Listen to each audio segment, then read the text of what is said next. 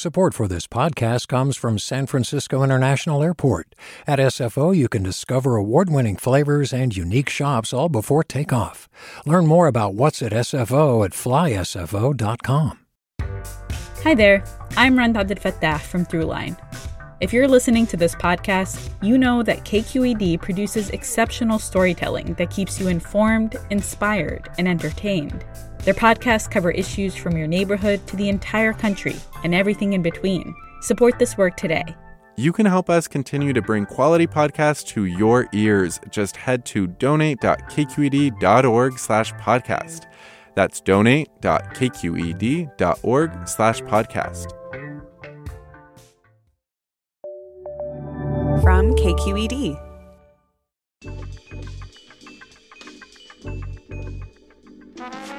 Hey, everybody, it is that time again. From KQED Public Radio, this is Political Breakdown. I'm Scott Schaefer. You are, and I'm Marisa Lagos. And today on The Breakdown, we land our fifth Democratic presidential candidate. Count him five, Scott. He's a former Texas mayor. He served as housing secretary under President Obama. And I think he's the only one of the 24 presidential candidates who's a twin. That we know of, exactly. Julián Castro will be with us in just a few moments. But first, big news this week, Marisa, in D.C. and California. And why don't we start with the national news? You might have heard. You might have heard Robert Mueller, the special counsel, who we hadn't heard from in years. We know what he sounds like. And De Niro's impersonation was not off by very much. Yeah, I think some people were struck by, he'd aged a bit since he was FBI director. We all have. That happens in D.C. A little tentative at first, but a lot of conversation about whether... what was he saying? There was actually, I think the New York Times had an article about decoding what Mueller said, but I think clearly the Democrats heard that Mueller would like Congress to pick it up from there, that he was unable to indict a sitting president based on DOJ regulations and rules, but clearly an opening for the Democrats. And we just happened to have Nancy Pelosi at KQED about 2 hours after Mueller spoke, and that was very lucky timing for us. Lucky timing. Ira Glass says great radio is about 85% luck, so it was a pretty good day for us, and we took full advantage. And we talked about Mueller, but to me, that was not the most interesting thing of the conversation, right? I mean, she had put out a statement. Actually, she was working on it here right before she went into the studio with you. In the ladies' room. And, but, at the end, Scott, you asked her about these videos, which have been popping around on Facebook and other social media. I think they are widely discredited at this point. They basically were doctored videos that were slowed down to make her appear kind of stammering and drunk. They were mostly pushed by right-wing media outlets and other folks who, have a sort of political interest in denigrating Speaker Pelosi, right. who's She's been very probably the battle. most effective, opponent of President Trump. And, so I had to ask her about that. And I was a little surprised by the toughness of her answer. First, I asked her, would you like to see those videos taken down? She said, sure. But then she went on to say this. We have said all along, oh, poor Facebook, they were unwittingly exploited by the Russians. I think wittingly, because right now they're willing to put something on that they know to be false. And so that was the shot heard around the world. Marisa, you wrote something online, and it was picked up immediately by the Post and the New York Times. She had not been asked about that video before, or at least whether how she felt about it, and she was very clear. She was very clear, and I think that it's interesting. I mean, I think this speaks to a bigger problem that we have right now in democratic society, which is like, how do you respect the First Amendment and police these platforms, which are incredibly powerful? And so I think this is not going to be the last we heard of it, but definitely great to hear it from Pelosi herself, and she says, and she said this to us before, she's like, I'm in the arena, I can take the hits. But to me, it's troubling because if you're looking at this from the outside, you may not want to jump in and run for something. Yeah, and I think it adds fuel to people like Senator Elizabeth Warren, who is calling for breaking up Facebook. They own not just Facebook, but Instagram, WhatsApp, and several dozen other companies. And that's actually a perfect segue, Elizabeth Warren and presidential contenders calling for breaking up Facebook. Because she and like 13 other presidential candidates are coming to town for the state party convention, the Democratic convention at Moscone. Kamala Harris will be the first of the 14 to speak. They each get about 7 minutes. Don't give him too much time, guys. 7 minutes, woo. But no, this is going to be a really interesting weekend. We're going to be there along with Guy Marzorati. Happy wedding, Guy. He got married last weekend. Happy. He hasn't gone on the honeymoon yet. But, the presidential candidates are clearly going to be the sort of glitz and glamour of the weekend. But, Scott, as you've been reporting on quite a bit, and we've had 2 of the candidates on our show, there's a big fight over who's going to be the next Democratic Party chair. The former chair resigned and disgraced last year. And it's shaping up to be kind of a rehash of 2 years ago, both in the state party, but also the sort of Bernie-Hillary Clinton split. Yeah, that we exactly. saw. And a little bit of an echo also of the national race where you've got, a couple of white men, Bernie Sanders and Joe Biden, vying against a field of more diverse candidates, including several women, people of color. And, you got Kimberly Ellis, who ran last time, lost very narrowly by about 62 votes to Eric Bauman. Very bitter. She still hasn't conceded, as she told us when she talked with us. She's running against Rusty Hicks, who is a labor leader down in Los Angeles. So you've got, again, that north-south divide. But also the question of should women and people of color have more leadership positions in the Democratic Party, which, of course, is so dependent on voters who are both female and Latinos, African Americans, and so on. And I think it beyond even those sort of like identity questions, it also just points to this divide within the party between the sort of institutional powers that have been around for a while, and in somebody like Rusty Hicks, who really came up through the labor movement and has been pushed by a lot of the same, I think, folks who pushed Bauman, and someone like Ellis, who's really an insurgent and maybe is coming in and shaking things up. But yeah, I would point people back, check out both of their conversations with us. They're really both interesting, smart people, and it'll be fascinating to watch. All right. Well, let's take a short break. And when we come back, our conversation with Democratic presidential candidate Julián Castro. You're listening to Political Breakdown from KQED Public Radio.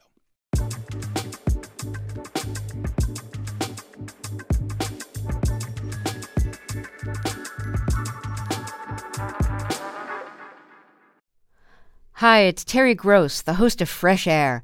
We bring you in-depth, long-form interviews with actors, directors, musicians, authors, journalists, and more. Listen to our Peabody Award-winning Fresh Air podcast from WHYY and NPR. Hey there, this is Brittany Luce from NPR's It's Been a Minute. KQED's podcasts like The Bay, Bay Curious, Mind Shift, Right Nowish, and more all tell the stories of the Bay and beyond with reliable, human-centered journalism. They aim to inspire, make you think, entertain, and expand your understanding of the place you call home. Here's how you can support podcasting at KQED.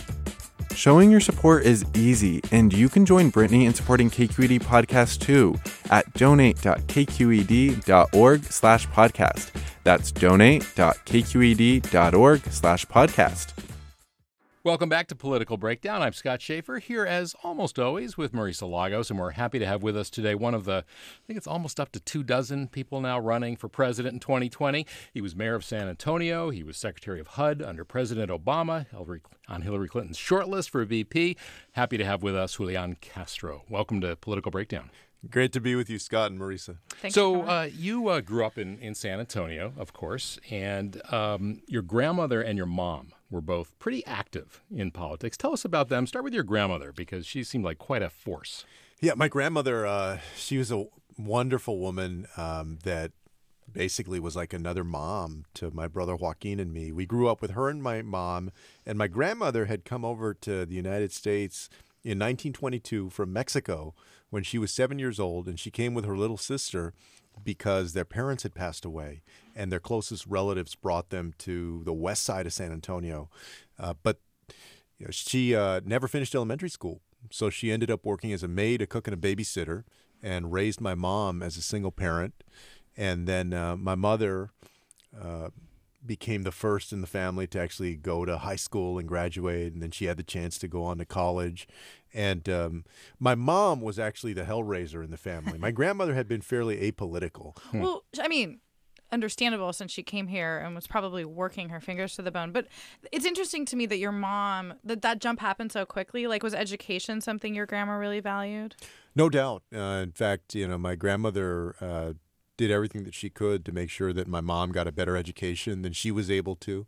And my mom ended up doing the same thing for my brother and me. Yeah. And she ran for office.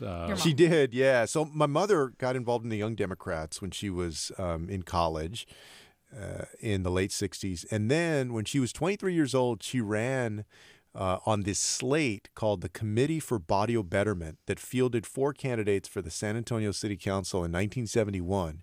Now, this was before single-member districts, and so before there were districts, so you had to run citywide. Right. Yeah, so very few women, very few people of color. Hardly anybody, unless you could field a citywide campaign, you weren't going to win. So all 4 of those candidates lost. But so my she mom had won. She would have been the youngest she would ever have been on the city council, which she was only later your claim 23. to fame. That's right. But I tell people, like she said that night, it was April 6, 1971. One of the reporters asked her, well, what about the loss? And she said, we'll be back. So it sounds like public service and politics were both sort of something that your mom brought into the household. Like, as a kid, were you guys talking politics at the dinner table? Did you and your brother see yourself going down that path? If you had asked me when I was 15, did I think I would go into politics, I wouldn't have just said no. I would have said, hell no, like a good Texan. And the reason for that was that even though I do think that I got from my mom this sense that it's a good thing to participate in our democracy and you should do it, unlike I think a lot of people grow up with this cynicism about they're all crooks or, why bother? But still, I didn't see progress being made around me. My mom had come from this outsider's perspective. She belonged to this third party called the Raza Unida Party, which was basically a Mexican-American third party in the 1970s that was saying at the time that neither the Democratic nor the Republican Party was doing enough to ensure that Latinos, especially in the Southwest and out here in California, which it had a presence, could actually participate in full equality in the United States. So, there was this outsider's perspective and this sense of, is anything really changing? And it wasn't until I got away, actually, to the Bay Area when I came to college at Stanford when I started to think about getting involved in politics. And that was because I saw in so many ways how the Bay Area had more things going for it than my home community. There were things I loved about my home community, but what I saw here were higher education levels, higher income levels. This was the early 90s, and so I saw a community that was more ready for the future, I thought. Obviously, it has all of its challenges too, right? But I didn't see as much of that at that time as a student at Stanford. Did it make you, in a way, see your own childhood and what you had left to come out to California in a different way in terms of standard of living and that kind of thing?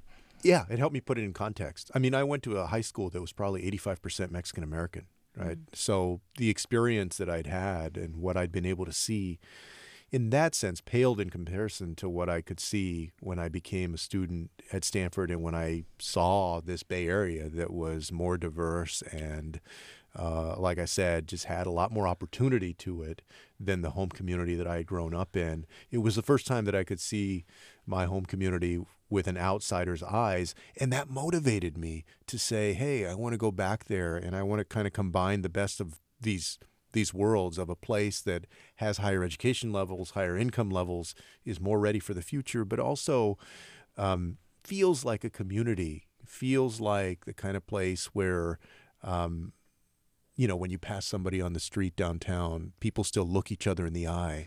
Or, when somebody sneezes in a restaurant, that 2 or 3 people still say, bless you. There's still a sense of connection that I do think eludes communities oftentimes as they get bigger and bigger. So you guys didn't speak Spanish growing up, from what I understand. And I wonder if that was like a decision that your grandmother or mother made on purpose. I mean, on my Mexican side, my grandfather certainly was like, no, we're speaking English. I don't want you guys to deal with the same things.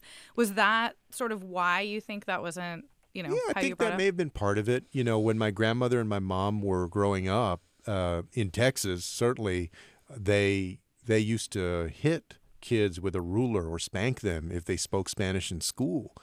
And, and this is not unique, I know, there are other groups that were treated like that along the way in our country, but that meant that people began to emphasize the ability to speak English. And so today, my brother and I speak some Spanish. We're just not completely fluent in it. But I do find it ironic that, today, a lot of us, some of us are judged in politics by, do you speak Spanish fluently? Well, not just in politics. Yeah, I think it's an identity question that's sort of like still being debated in some ways. But to me, it's ironic because I think our parents and grandparents were judged by the standard of, do you speak English fluently, right? Well, nobody's like, you're not Italian if you don't speak Italian. Yeah. Like, Nobody asks me if I don't different- speak Hebrew. Yeah, or not, exactly. Well, and so it's been fascinating, whether it's now running for president or during the VP process, a lot of the writing that was done. And We but have I a also very good think, accent. oh, I thank you. noticed. Yeah, but I do also think that that we've entered this phase where Latinos, Hispanics, whatever label folks want to use, that the understanding of the community has to catch up with the reality out there. If you're just joining us, you're listening to Political Breakdown. I'm Scott Schaefer here with Marisa Lagos, and our guest today is Julián Castro, former HUD secretary under President Obama, and he's running for president of the United States. You've alluded to your brother Joaquin, your twin brother. Twin brother. Not just any brother. How do we know you're not Joaquin, by the way? Because I'm better looking than my brother. Okay. You went to Stanford together. You played tennis together. I assume you played doubles together? In high school. In high school, not at Stanford. We weren't that good. Okay, but you went to Stanford together. What was it like, having your twin there? I mean, I would think that might be both reassuring, but also kind of, make it a little more insular because you knew each other so well. You might make it harder to get to know other people. It was like 99% blessing and 1% curse growing up with a twin brother. The 99% blessing was that, he's always my best friend. You have somebody that's ready-made for you, that you're walking through the world with. It is having your best friend with you all the time. And so I felt just tremendously happy and grateful that my brother was there when we made that journey to Stanford and had never really spent time outside of our hometown of San Antonio before. It made it that much more feasible, or made it that much easier. The 1% curse was that I didn't feel compelled when I was young to go and make a lot of other friends. I used to joke that during high school I would talk to 2 or 3 people, and one of them was my brother all day. And that's pretty much, that was accurate at that age. Now, as I've grown older, we do our own thing and have our own identity. But when we were young, it was kind of the 2 of us and very few other people. And he is in Congress, of course. You also were mayor of San Antonio. And I'm wondering, you both ran for the Student Senate, I think, at Stanford. We did. So whose idea was that? Did one of you want to do that more than the other? Yeah, it was. I think I would have to get his opinion, but I think it was my idea. I'm going to claim credit for it. He's not here, so that's fine. Yeah, I told him. I remember coming in probably in early 1995 because the election was April 20th and 21st of 1995, and telling him, I think that we could run. And I think that we could win. People will know, we're twins, and they remember that, right? And Stanford had these weird rules. You could only campaign for 7 days. You could spend only $90. The election was online. And so we figured out that the best way... Even in the 90s? Yeah. Wow. Yeah. Okay. Yeah, and I know, Stanford, amazing, man. right? Of course, the stakes are a little bit lower when you're running for the ASSU. Hey, I Student think Senate. that there's some college students that would debate that. So who got more votes? So we tied with 811 votes. So we haven't settled our score as to whether or who's better yet. Or the election was hacked in 1995. That's why we got exactly the same number of votes. Well, I was reading one of the profiles of you, and one of your poli-sci professors in college said that even at that time, it was apparent to him that you and your brother had a really deep sort of understanding of politics. So it sounds like you guys sort of got involved then, but you went on to law school. Like, were you thinking even in that time as an undergrad that, okay, law school might be a step to elected office, or do you think you might just go practice law?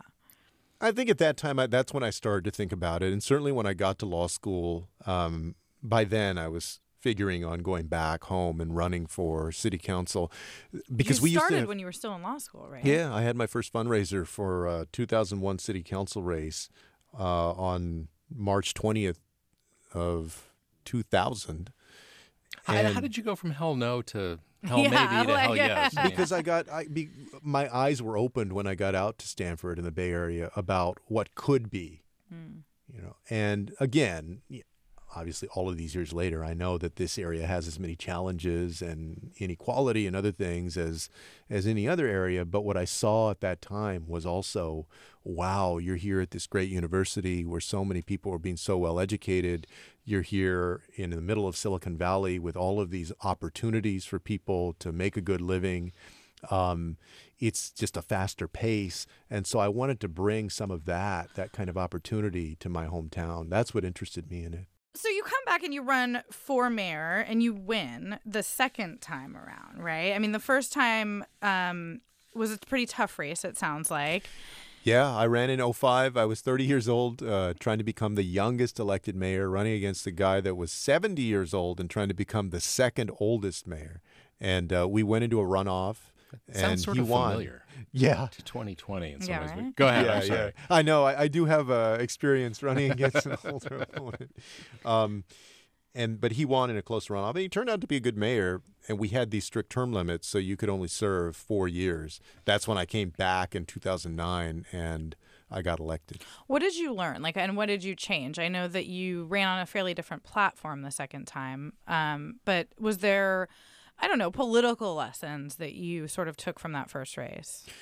Well, I think I learned that I needed to broaden my coalition of supporters, and, focus in a more concrete way on a vision for the future of the community and what people could take from my message.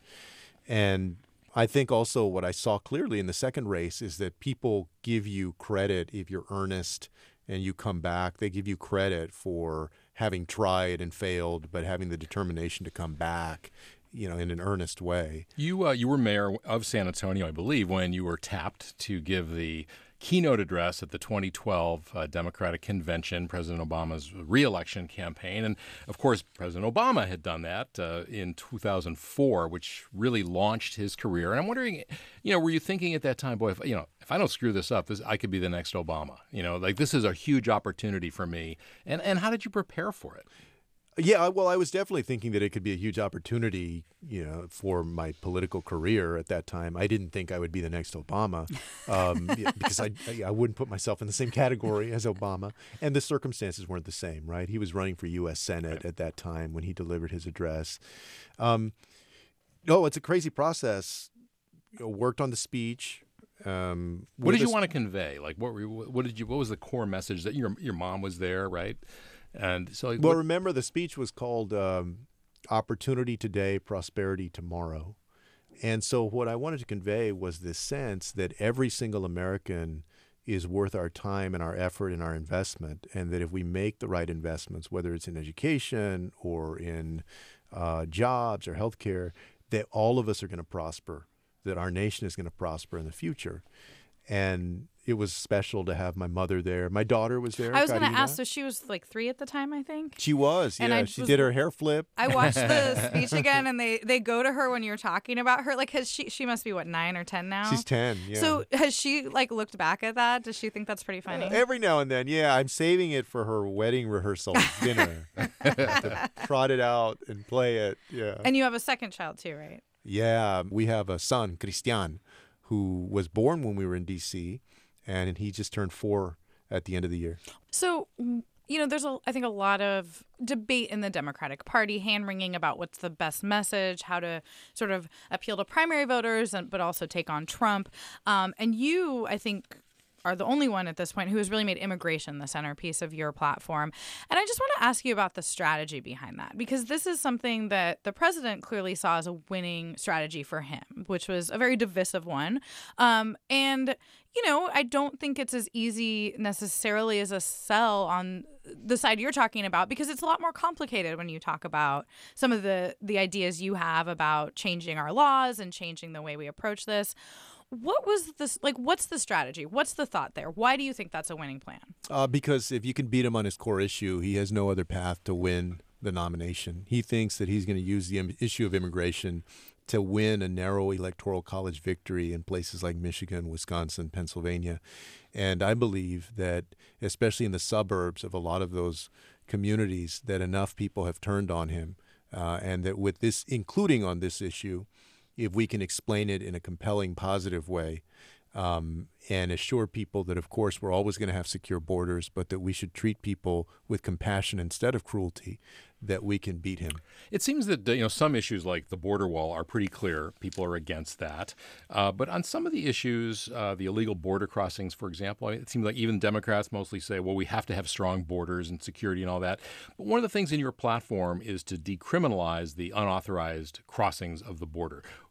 Explain why you think that's important. Yeah, most people don't realize that from 1929 to 2004, we had this law in place that criminalized, and it's still in place, but it criminalized border crossing. But we actually didn't enforce it as a crime. It was just a civil violation. And this was post 9/11 when we started really treating it as a crime. So that is something pretty new. A lot of the problems that you see with this over-incarceration of people, separating little children from their mothers, the huge backlog that we have in the court system around immigration that leaves people living in this country in limbo, undocumented for a long time, a lot of that flared up after we started treating this as a crime. And so what I'm saying is we're still going to enforce it, but we're not going to enforce it as a crime. We're going to invest in judges and support staff so that we can give people an answer on their asylum claims or if they're undocumented sooner to reduce that backlog. But what is that? Go ahead, I'm sorry. Oh, and we're going to treat people humanely. We're not going to separate these families. We're not going to take away these little kids from their mothers. What does it mean, though, for people who are not seeking asylum but who just wanted to come here to work, and then they get caught, under this policy? Like, how would you treat them differently? Well, they're still part of the system. So, I mean, they still go through a court process, and I would put people who are undocumented in this country, whether they're dreamers or they're not dreamers, as long as they haven't committed a serious crime, on a path to citizenship that they can earn. But there is still a court process that they go through. So people wonder, well, is what you're talking about no enforcement? No, it's not. There's still all of the things that we have today, except it wouldn't be considered a crime. It would be a civil violation. And that would actually make our system more effective than we are today. Do you feel like being from a red border state, like you have more ability to talk about this issue? And can you talk a little bit about like what you hear in Texas? Because I think in California, it's a very different border state, a very different political reality here.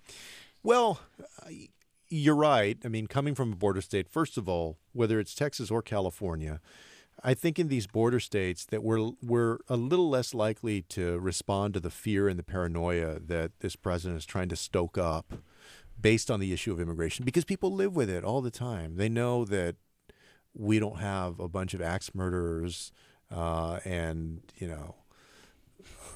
criminals that are coming across the border. There are some, and we need to make sure that when that happens that they're dealt with.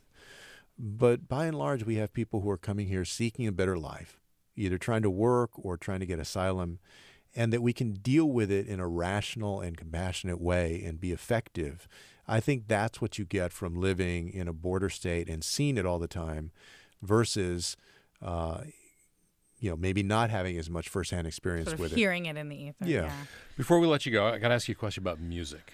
We've read that you once took a CD of theme songs to a New Year's Eve party, like the Golden Girls and Cheers. Will never leave me. And that you're a fan of Kenny Rogers and Barry Manilow. So but what's somebody asked one of my friends, not even several, one of my friends about, what kind of music does he like? And he cited this. He threw you under the bus. I had a CD of TV theme songs that may have had those on there, but that's not why I had it. I had, it also had like a whole bunch of like actually good. What was the best stuff on that disc? I think with that one, there were some pretty good theme songs like Different Strokes and the Knight Rider theme song, right? So who would play at your inauguration? Let's give you a chance to start to clear the field. Plan the inaugural ball. Like a combination of like Jay-Z and Jennifer Lopez. Okay, this is way hipper than Barry Manilow. You redeemed yourself. Yeah.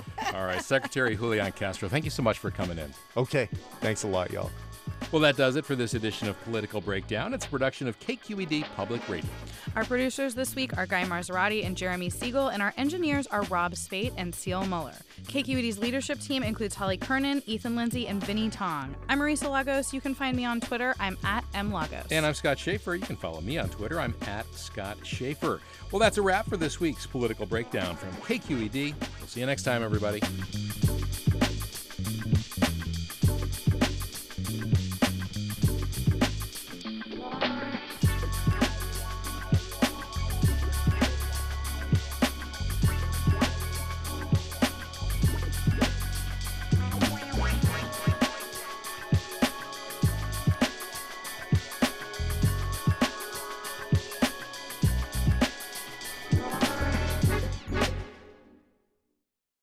Hi, I'm Sasha Coca, host of the California Report magazine. Every week, we bring you stories about what connects us in the giant, diverse Golden State. Because what happens in California changes the world. I love this place. We were once seen as like the place to be, California.